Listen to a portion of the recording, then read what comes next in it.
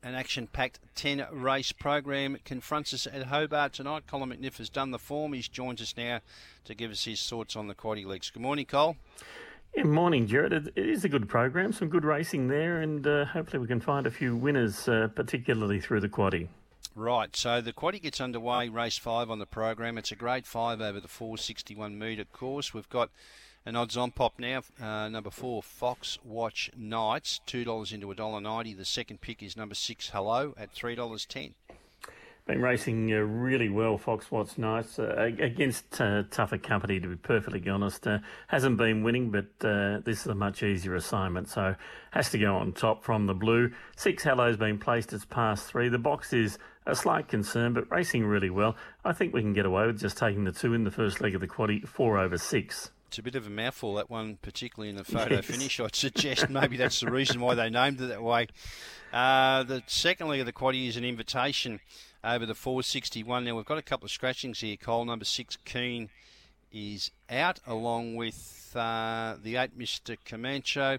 9, Always Baroque, gets a run off box 8. The favourite at the moment, and it's been a mover inwards, 3, Eagle's Nest, 195 into 170. Won very well last week. We made the special last week. It strolled home in 25.90. No reason why it can't repeat. In fact, I think it's a good thing to win again, number 3. Dark Titan goes well. Box a slight concern, the 4. I think we've got to include the 9 now, Always Baroque. It gets a chance. Now it's in and from box 8. And look, I'm going to throw a real roughie in here. The red runner, Pretty Boy Roy, I think is capable of an upset and just included in the multiples. 3, 4, 9, 1, race 6. Okay, we move along to the third leg of the quaddie. It's a grade 4 over the 461 metre course, and the favourite is the pink runner, Red Run, and it's been backed as well, 350 into 280. Very good in Launceston on Monday night. Does like the track, does like the box. Ticks a few boxes here, number 8. 7, Not So Cashless, is racing well. Does look the danger for mine. And Broken Arrows, the likely leader off the inside. Should be hard to run down. 8, 7, 1 for leg 3, race 7. And the final leg of the quaddie, race 8 on the program, is a grade 5 again over the 461, and we've got a warm favourite here who has toughened up overnight for the Ryan Kennel. Number 3, Self Control, 175 into 165. It's only had the 5 runs, but has won on 3 occasions. Looks a nice type. 1, Locknane Shell. Really looks well graded here and hard to beat off the inside. I've gone 1 ahead of 3 there in the final leg.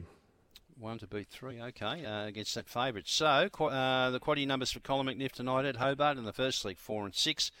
Second leg, 3, 4, 9 and 1.